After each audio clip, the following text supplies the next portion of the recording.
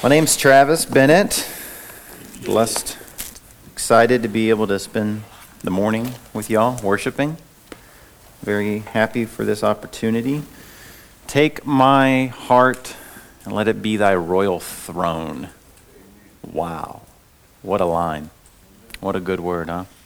Thank y'all so much for this amazing opportunity. So let's just open up in a word of prayer. Father, we come before you so grateful and thankful for grace, thankful for mercy, thankful for your gospel. This is why we're here. We're here centered around this message of salvation and truth, that you would save sinners. We love you because you first loved us. And we're grateful, Lord, to have an opportunity to gather so that we can hear you, so that we can listen to your words. Thank you for giving us your words. Thank you for this body. Thank you for your church. Help me even now, for your glory alone. Amen. We're going to be in 1 Thessalonians chapter 4, verses 9 through 12. 1 Thessalonians chapter 4, verses 9 through 12. So if you have your Bible, please turn there. And listen as I read aloud. Now, concerning brotherly love, you have no need for anyone to write to you, for you yourselves have been taught by God to love one another. For that indeed is what you are doing to all the brothers throughout Macedonia. But we urge you, brothers, to do this more and more, and to aspire to live quietly, and to mind your own affairs, and to work with your hands as we instructed you, so that you may walk properly before outsiders and be dependent on no one. The average sized portrait is 21 inches by 25 inches. This size portrait requires approximately 20,000 paintbrush strokes to be completed.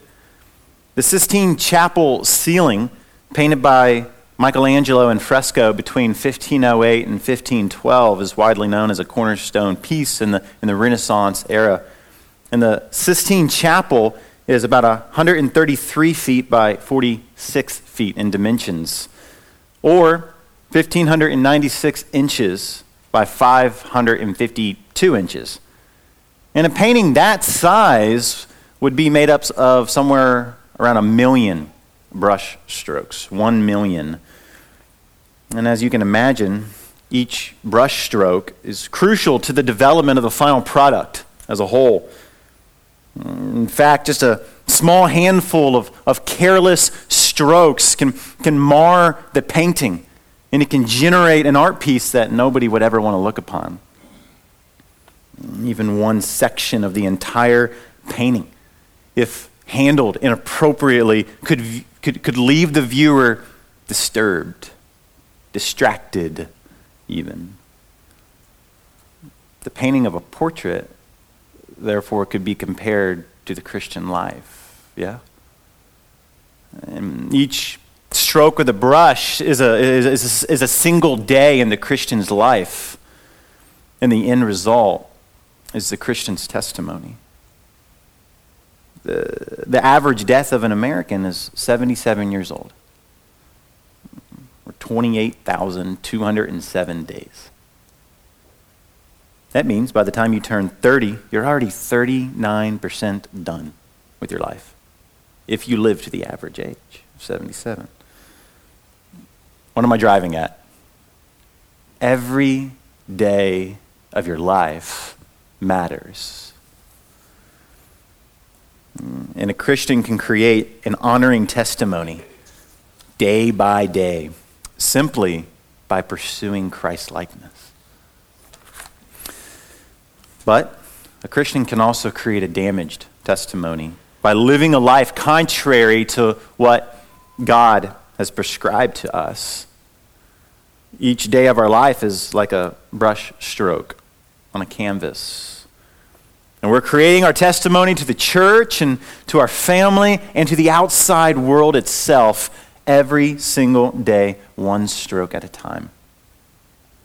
And by the end of our lives, our legacy portrait will be completed. It will be done. Therefore, we should strive to cultivate a godly, faithful testimony.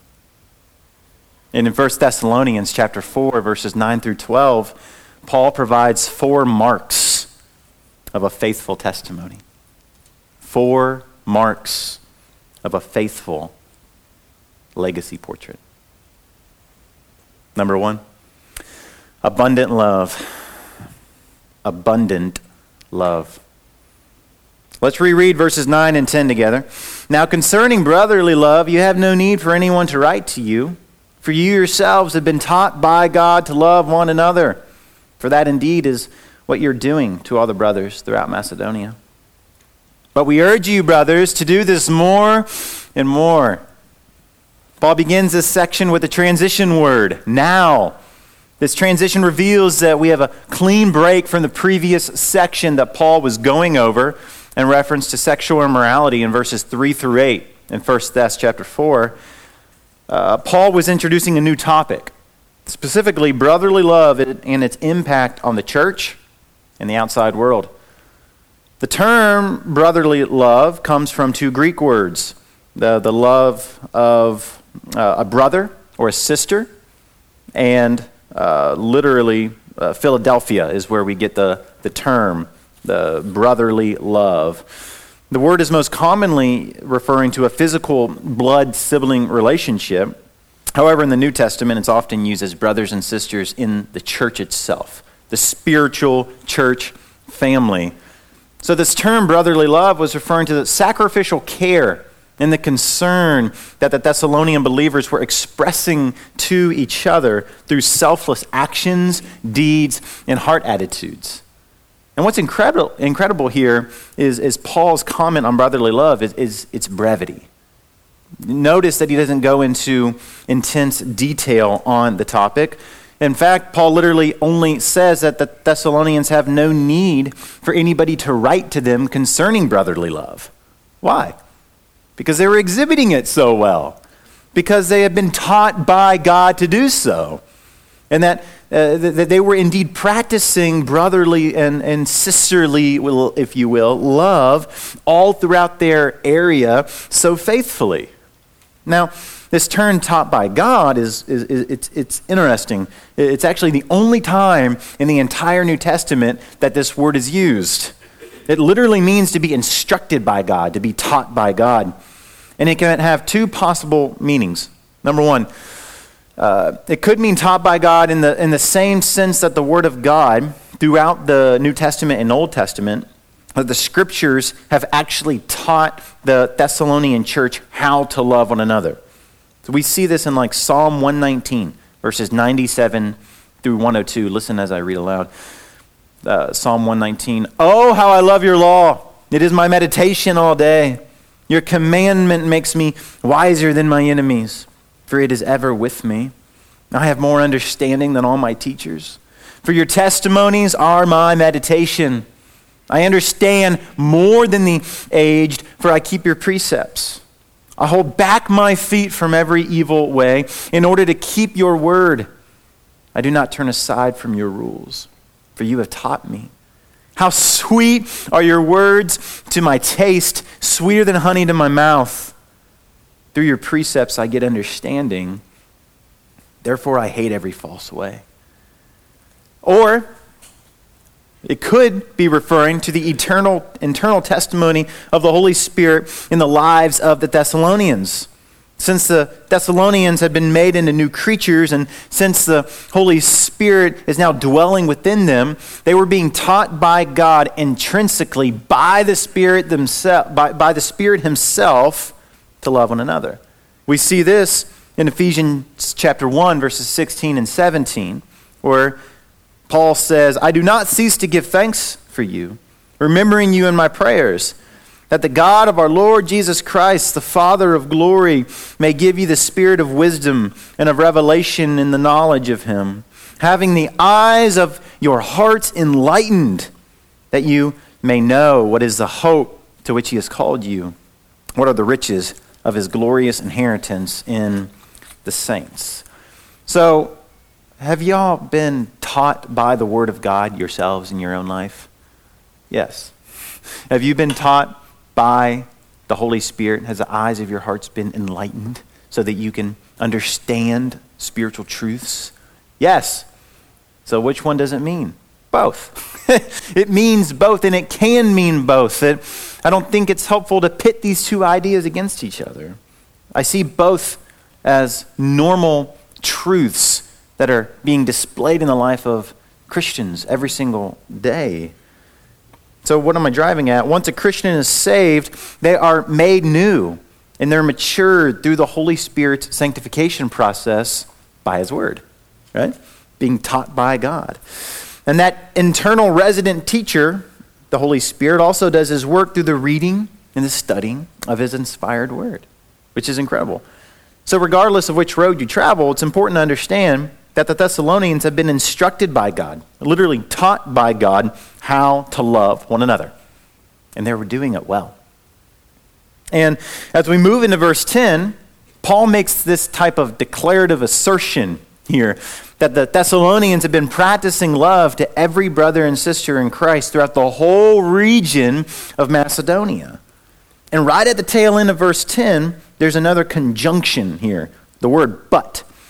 And that begins to transition us to the summary of the entire passage.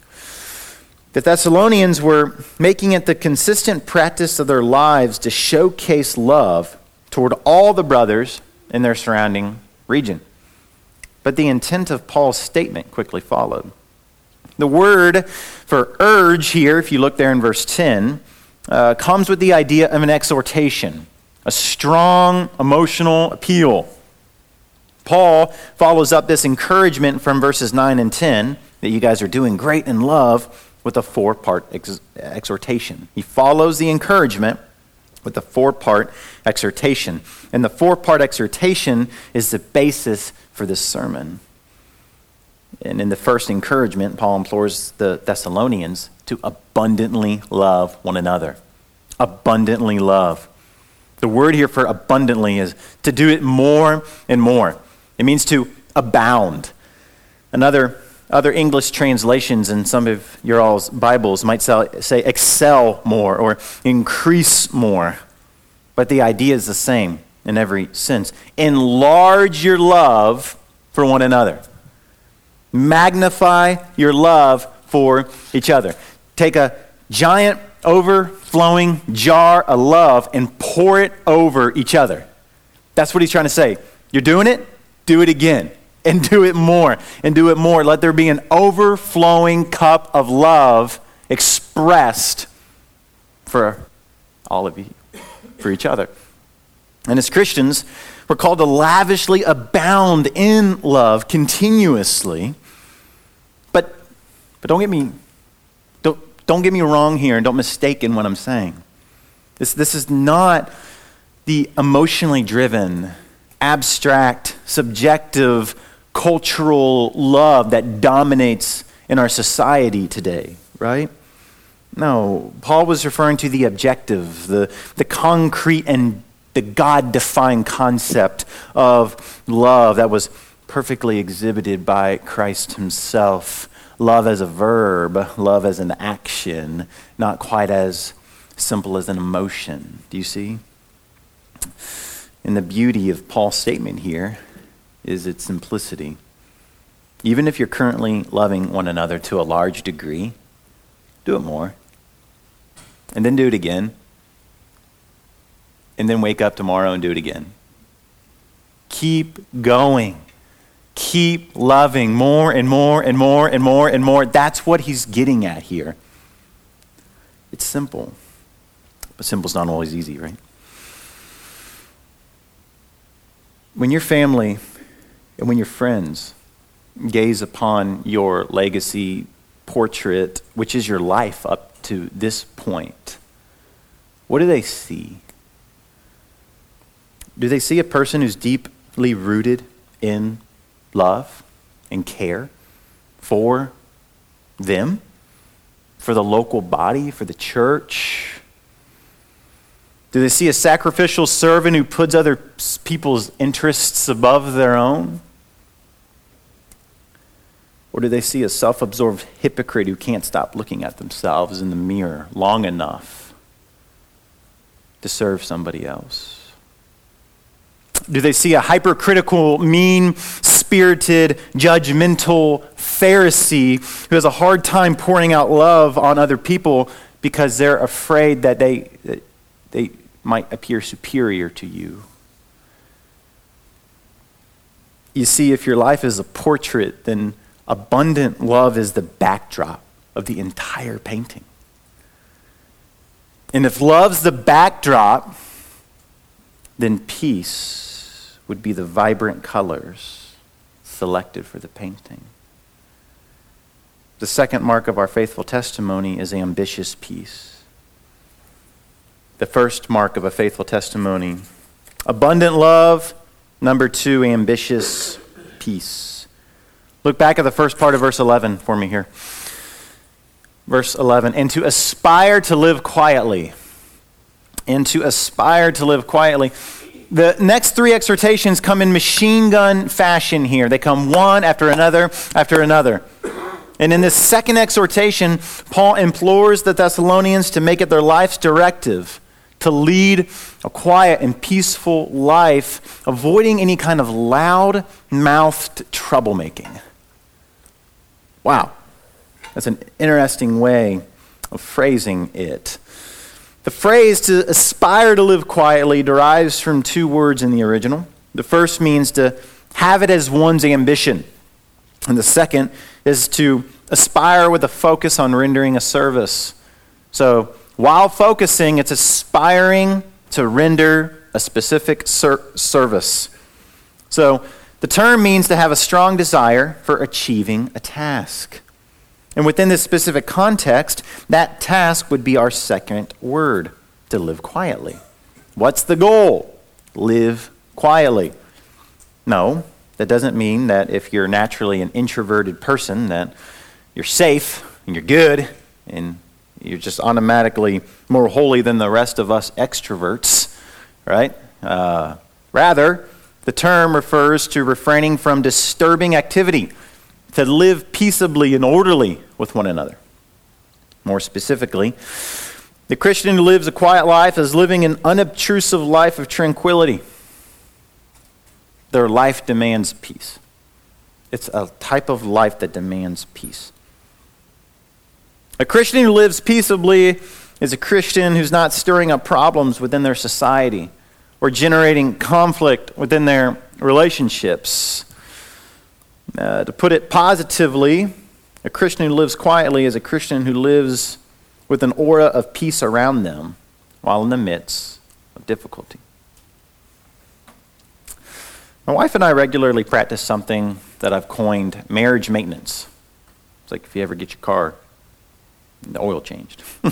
Marriage maintenance is when you and your spouse get together and you guys enter into a safe bubble. It's like a safe zone. No clown shoes are allowed. So you can't step on anybody's clown shoes. It's a safe zone where things can be said that need to be said in love. Okay? So if she wants to request that I stop tracking dirt in after I come in from a run with my shoes for the 100th time, because I forget on the 101st, right? I just keep forgetting. I don't know why. I do know why, because I'm kind of slow. But it's a safe environment for us to talk to each other about anything. So, if you were to take this with your spouse, or if you don't have a spouse, if you were to take this with your friend, if you were to take this with your brother, your sister, your mentor, your discipler, if you were to ask somebody in your life that knew you to this deep level, how would they think of your life in reference to living quietly? If they were to ask you that. Would they say that your life is habitually marked by peacefulness? Would they say that You've grown substantially over the years. Maybe you started over here, but you're over there now, and that's great. That's exciting. That's a blessing. The Lord's growing us. Praise the Lord for that. Or would they say, you're pretty divisive. You're actually pretty divisive. Would they say that you like strife? That you enjoy drama? That you search it out to partake in it? I don't know. But you should. And you should ask. You should enroll in a maintenance plan and begin asking these types of questions to the people who know you best. Search for it honestly and be honest with yourselves. What's really important is how you respond, right? Because what if somebody gives you an answer that you weren't anticipating, you weren't expecting, and honestly you weren't wanting? And are you going to say, in pride, defensively, well, no, I'm not a dramatic person. No, I'm not. I thought you knew me, but you must really not know me because you wouldn't have said that. Well, no, maybe you are. And this is something that you need to think about. Let us strive ambitiously towards living peaceably with one another. Peacefulness. They're the very colors which we're going to be known by in our legacy portrait. When people look at our portrait, they're going to see our quiet, peaceful life because it will be the most visible when the wrong color is used. Have you ever looked at a portrait and you're like, that color's off? I'm looking at the sky, it's supposed to be blue, but by golly, it's black. It's just a dark contrast of a photo. I wasn't expecting that. If abundant love is the backdrop of your portrait, and if ambitious peace are the colors, then the very instrument that you use or choose not to use is the third mark of the faithful testimony. Our third mark is a faithful testimony is wise restraint. Wise restraint. First, abundant love, ambitious peace. 3, wise restraint. Look back at the middle of verse 11. And to mind your own affairs. In Paul's third exhortation, Paul implores the Thessalonians to mind their own business so as not to be a gossiping busybody. Various translations translate this term to attend to your own business, to mind your own business. The term means to engage in an activity or behave in a certain way. The word can be taken in a general or neutral way in various passages. The object of the term itself is yourself. So it'd be best to be understood here to keep to yourself or to mind your own business. Now, I must be quick to state what this does not mean. It does not mean that Christians are to stay completely out of the lives of other Christians. It's the flesh which tells you that it's better not to approach that brother lovingly about his sin. And it's the flesh that tells you that it's better not to ask your friend how they're doing in that particular relationship, or you know that your friend is estranged from their son or daughter due to their sin. And I just don't want to talk about that right now because that might take a few hours. That's the flesh. It's pride when you refuse to allow other believers into the intimate details of your own life. So yeah, the Christian must be a reserved person in the sense that they're calm. They're controlled, they're restrained, and they're slow to interject into matters which do not pertain to them. However, this doesn't give you a license to be a hermit crab. You can't be a hermit crab that refuses to participate in the lives of fellow Christians. There's a wise middle ground that Christians must traverse. And it's at this point that it would be helpful to look forward to Paul's relationship with the Thessalonian church, this very same Thessalonian church. Move to the right a little bit in your Bible. 2 Thessalonians chapter 3. We're only going to read one verse now, but we're going to read a paragraph later. 2 Thessalonians chapter 3, verse 11. Verse 11. Now remember, this is Paul talking to the same young Thessalonian church, but in a separate letter. Now, Paul's saying what? For we hear that some among you walk in idleness, not busy at work, but busy bodies. We're going to talk more about this in a minute, about walking in idleness specifically. But for now, let's look at busybodies. The term busybodies in the original meant to be intrusively busy, to be a meddler. To meddle is to intrusively pry and to interfere with the affairs of others. It's apparent from Paul's second letter to the Thessalonians that the young Thessalonian church had been struggling with two things: laziness and meddling. Laziness and meddling for a young church. There is not much more damaging behavior than the person who constantly injects themselves into the lives of unwilling participants for some sort of self-serving purpose. To create a God-honoring legacy portrait, you must not only focus on the brush strokes that you make every single day, but also, on the strokes that you don't make. Focus on the things that you do, but just as important, it's the things that you don't do that speak the loudest.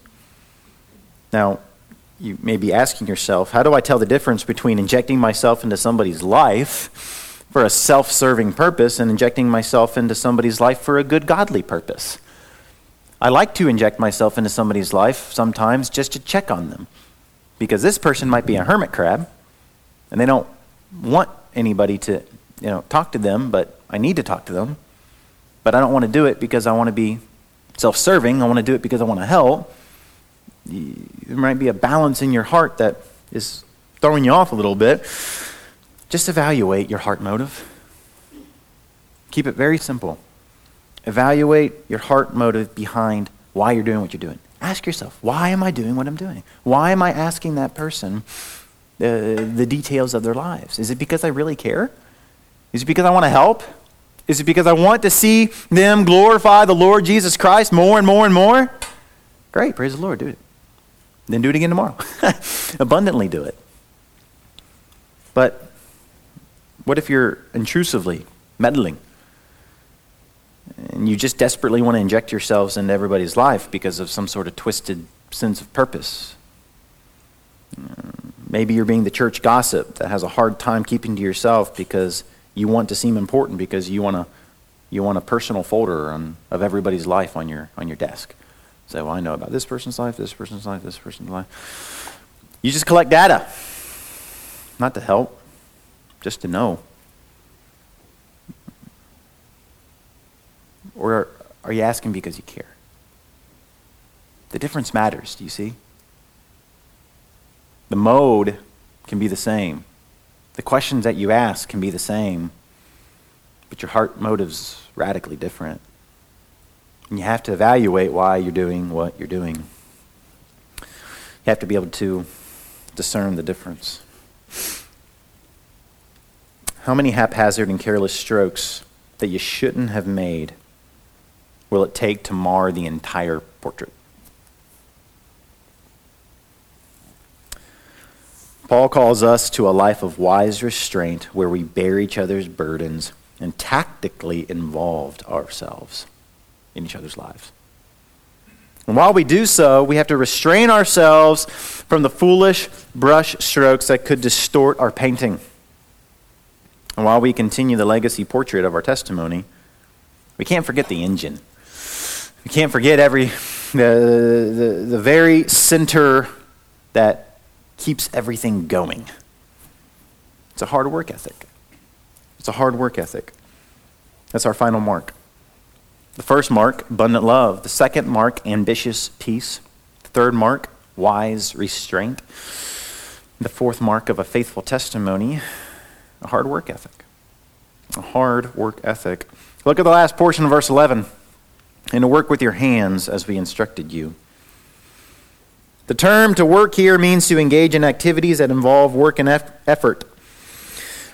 Once the following term, with your hands, gets added, we clearly see that Paul is referring to manual labor. It's best to understand this verse. Context must be given to the Thessalonian church. The inception of the Thessalonica church is briefly talked about in Acts 17, verses 1 through 9. Acts 17, 1 through 9. Don't turn there, but you can write that down if you're like, ooh, I'm interested in learning about the birth of the Thessalonica church later. You can read that later. Once Paul and Silas arrived in Thessalonica, they shared the gospel with the Jewish people in their synagogues for 3 weeks, 3 Sabbath days. And there were some Jews that got converted, but the majority of the church that got converted were Gentiles.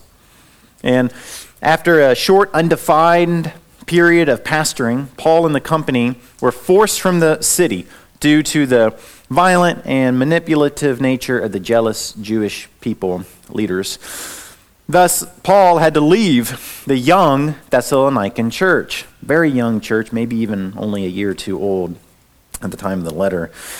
Now, this young church consisted predominantly of Gentile people, very unchurched people, very worldly people, very philosophical people. They loved education. They hated work. They hated manual labor, working with their hands. In fact, Gentile people thought that manual labor was reserved for the lowliness of people in the society, slaves. They thought that they were above such things. So, if you're still in 2 Thessalonians, if not, go back there. In 2 Thessalonians, chapter 3, verses 6 through 12, we'll better understand what's going on in the future of the Thessalonica church. Once again, remember, we're in 1 Thessalonians, but in 2 Thessalonians, just a little bit later, we're starting to gain a context and clarity as to some of the struggles that the church, this young church, was encountering. 2 Thessalonians chapter 3, verses 6 through 12. Now we command you, brothers, in the name of our Lord Jesus Christ, that you keep away from any brother who is walking in idleness and not in accord with the tradition that you received from us. For you yourselves know how you ought to imitate us, because we were not idle when we were with you. Nor did we eat anyone's bread without paying for it, but with toil and labor we worked night and day, that we might not be a burden to any of you. It was not because we do not have the right, but to give you in ourselves an example to imitate. For even when we were with you, we would give you this command. If anyone is not willing to work, let him not eat. For we hear that some among you walk in idleness, not busy at work, but busy bodies.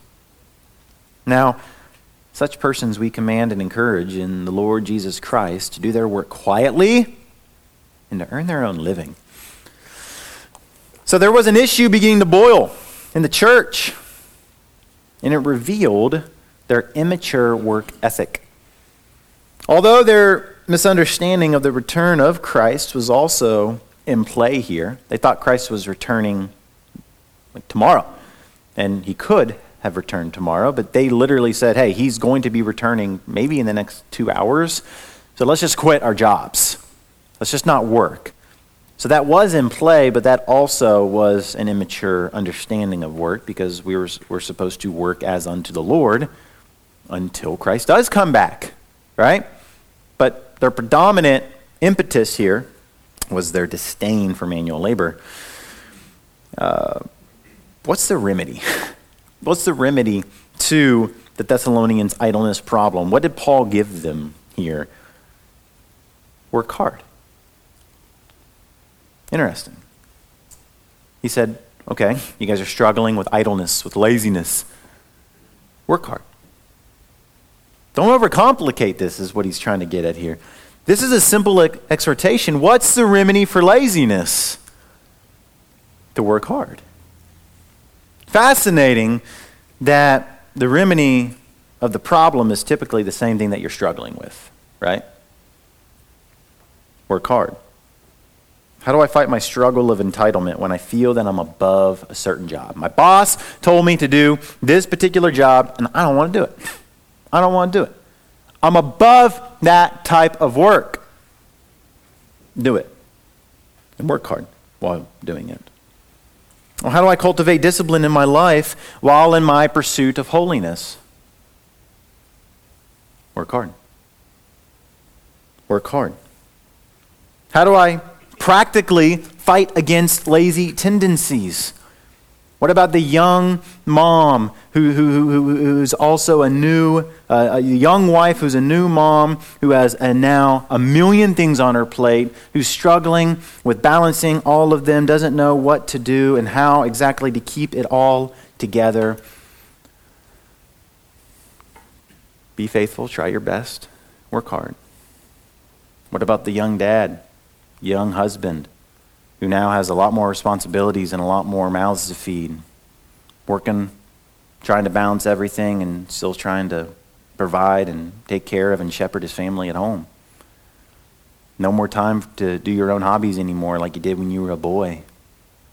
What should you do then? Give up childish things, work hard.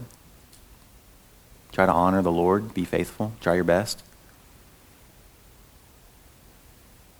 Work hard where you're at.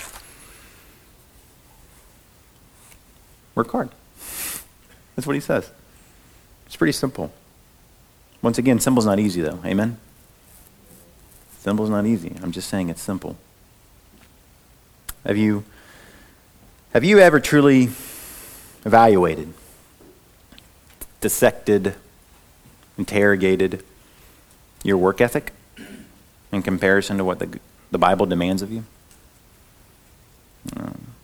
Do you have any lingering laziness, sin tendencies that you're coddling? Confess it. Confess it, repent of it, run away from it, because it's your hard work ethic that's going to be driving you to keep painting day by day, one brushstroke at a time. Because sometimes life gets hard. Struggles, sadnesses, sicknesses, real life trials hit you, and you don't want to paint another brushstroke. Right? We get tired, but we can't stop. You have to press on. You have to continue on. Your legacy portrait's on the line. Look back down to verse 11. In, 1 Thessalonians chapter 4, verse 11. We're back to 1 Thessalonians chapter 4. Paul started off this section with encouragement to the Thessalonians about their great love for one another. Then Paul moved to 4 exhortations. That's what we've been talking about. Afterwards, Paul provided a reminder that his statements were actually based off of an old edict that he already commanded them to follow. This is old news. And Paul wanted them to express the purpose now of this entire purpose, of this entire section. Here's the purpose. Verse 12. So that you may walk properly before outsiders and be dependent on nobody. We've been discussing the 4 different marks of a faithful testimony. Each of them are significant standing alone, but look at the masterful overlap when they all culminate in one giant so that statement.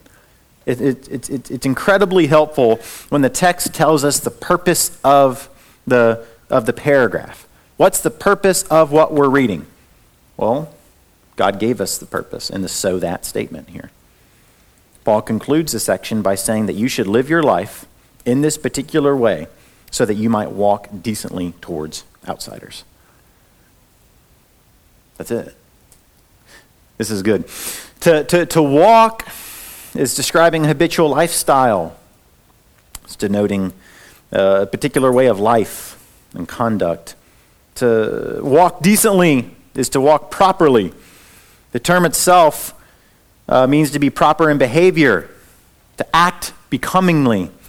So the phrase together means to consistently live your life that is becoming of a Christian. Live your life in a way that's becoming of a Christian. And the term outsiders is referring to a non-inclusive group of a certain type of people. Literally, those on the outside. Therefore, what's being said is that you should live a loving, quiet, reserved, hard-working life so that you can be a benefit and a light to the outside world. Wow, you know this. You know and you understand this. You've heard this before. Matthew 5, verses 14 through 16, you are the light of the world.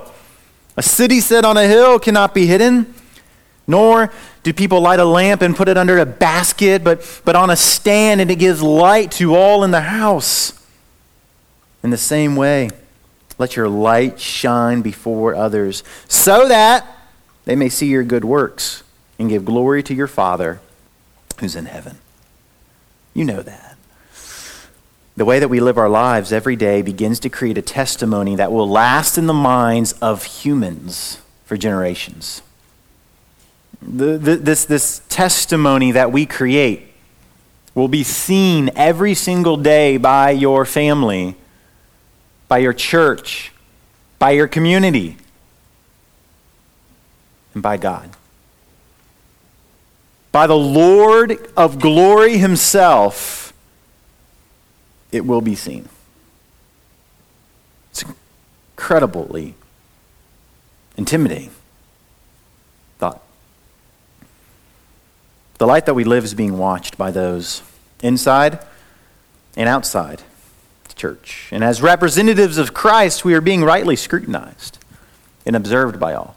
My previous career was in law enforcement before seminary. And every time that you wear that uniform, you get into that car, you're in the color of the law, people look at you differently. And they should. You're a representative of something. Yes? You have a responsibility and a weight. And everything that you do, every word that you say is scrutinized and watched and observed. It should be. It should be. How much weightier is the badge of Christ? Is it not? Bigger? Loftier? We should be watched. We should be seen. The outside world should be looking at us saying, okay, well, the world is just completely going all about and around in chaos right now. What's the church doing? Should.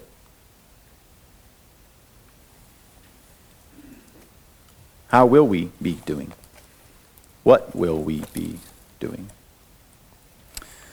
It's been wrongly stated that you should share the gospel and when necessary use words. It's not correct. This is inherently false because sharing the gospel requires you to verbally speak the message. You must use words to share the gospel. It's good to use words to share the gospel. However, the way you live your life does matter. And how you live does have a massive impact on the lives of unbelievers. Your testimony does have power to it while you share the gospel. And sometimes people can't hear your words because your actions are speaking so loudly. Are the actions of your life bolstering the message of the gospel, or are they deafening it? You're trying to share Christ with somebody in your life right now. Everybody in this room probably is. Is your life shoring up that message? Or is it knocking it down? Paul concludes this section with a second purpose statement. And be dependent on no one. If the first purpose, to walk decently, properly towards outsiders, is more the spiritual application of this text, then this would be more certainly of the practical one. Why should Christians have the consistent testimony of being loving, peaceable, reserved, and hardworking? So that they may not be in need of anything. An able-bodied Christian should not be financially dependent on anybody or anything. Not consistently throughout their entire life. I'm not talking about a person who's physically unable to work due to a debilitating ailment or age. Obviously, there are exceptions to this in wisdom. Rather, I'm referring to the able-bodied and capable Christian. That man should be dependent on nobody. That's what the text says. So, I think what we all understand up to this point is how you live your life matters. Your actions have an impact on you yourself.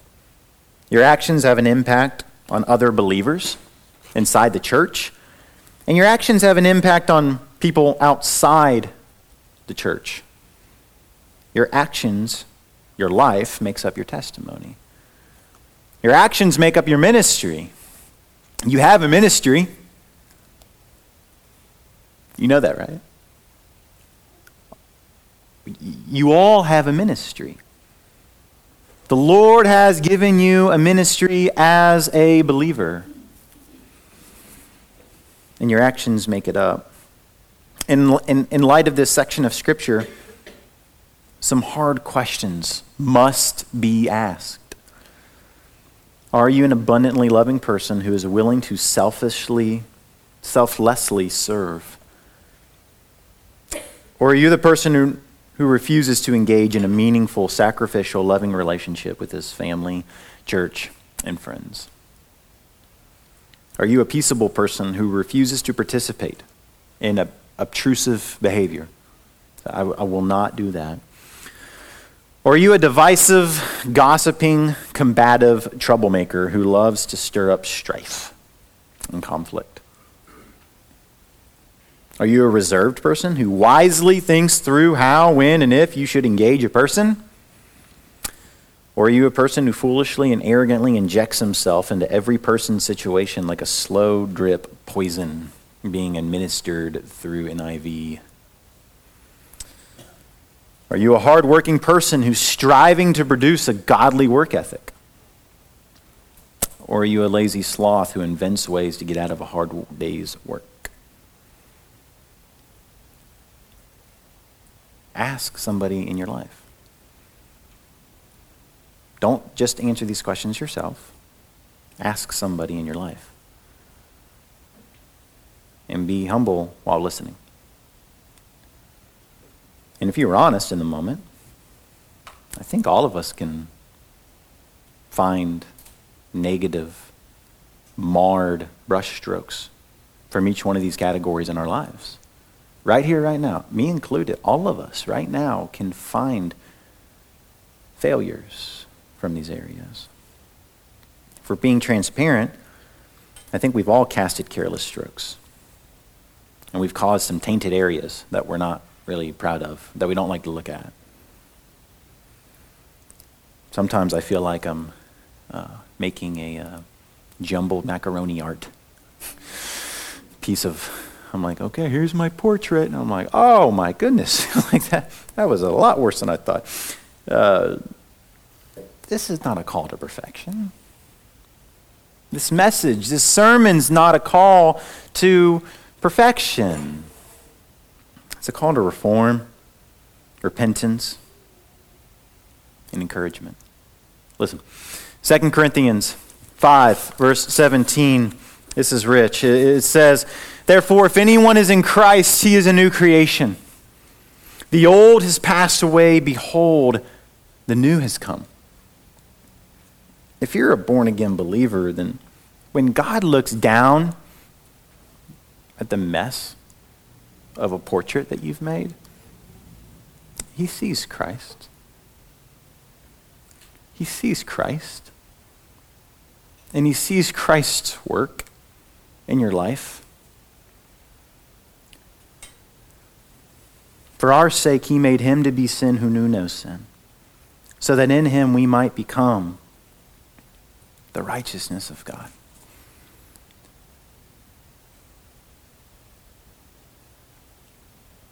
If you're not born again, there's bad news.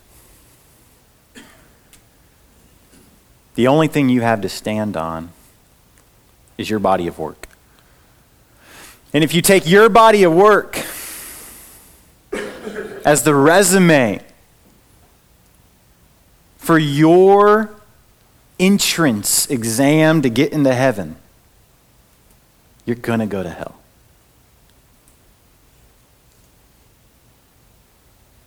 If you take the life that you lived and said, I'm going to be willing to stand on my life, my legacy portrait.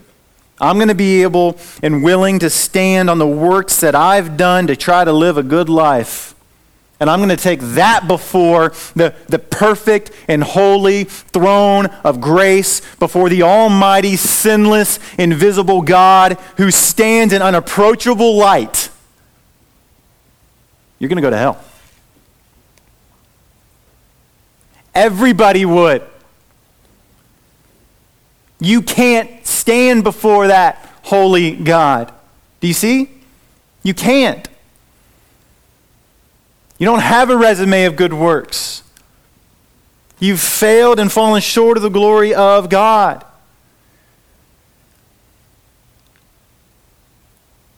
You are a follower of Satan in this world. You've sinned.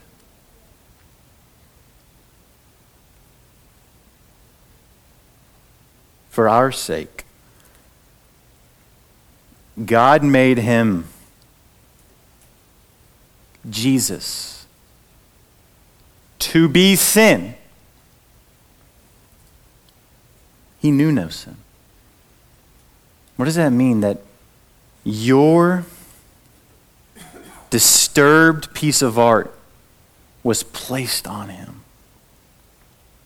He took the sins and the failures of his people. And he said, I'm going to die the death that they deserve so that they don't have to get the punishment that they deserved. I'm going to take my beautiful, perfect, righteous body of work, my sinlessness. I'm going to take it off of myself and I'm going to offer it to you. I'm going to give it to you. There's an exchange that occurred. There's an exchange that occurs on the cross. This is the gospel. This is the good news. There's nothing better that you will ever hear in your entire life than this message of peace and forgiveness and grace and mercy and love. Where at the cross, Jesus Christ died the death that you deserved. He took your failures onto himself and he said, take my righteousness and take my peace. Repent of your sins. Place your faith and trust onto me. Trust me. And you'll be forgiven. And every time I look down, I will see my masterpiece. And every time I look down, I will see the finished work of Jesus Christ on the cross. That's what I will see instead of your failures. That's what I want. Because that's the only thing I can stand on. Does that mean that we shouldn't strive to obey this section? No, of course not. Of course not. We know we're supposed to obey. And we're supposed to strive to read this paragraph that we're reading and say, my goodness, I must do better here, there. Strive, do better. But you're not going to be able to work your way in to heaven by obeying these things perfectly. It's only through the gospel and the substitutionary sacrifice and death of Jesus Christ on the cross that you can get in. Only by the blood of Jesus alone, by grace alone, through faith alone, in Christ alone. And let us look to Jesus together while we strive toward Christ-likeness. Yes? Each day is another stroke of the brush toward the final portrait, which is your testimony. Each day matters. Your life matters, and your testimony matters. For Christ's sake alone. Let's pray. Jesus, we come before you humbly grateful, thankful for today, thankful, Lord, for your word, thankful for your gospel. Jesus, we love you. Thank you for saving us. Thank you for your word. And if there's anybody in this room that doesn't know you, I pray, Lord, that they would repent today. Repent, turn from their sin, and place their trust on you alone. We love you. Thank you for grace. Amen.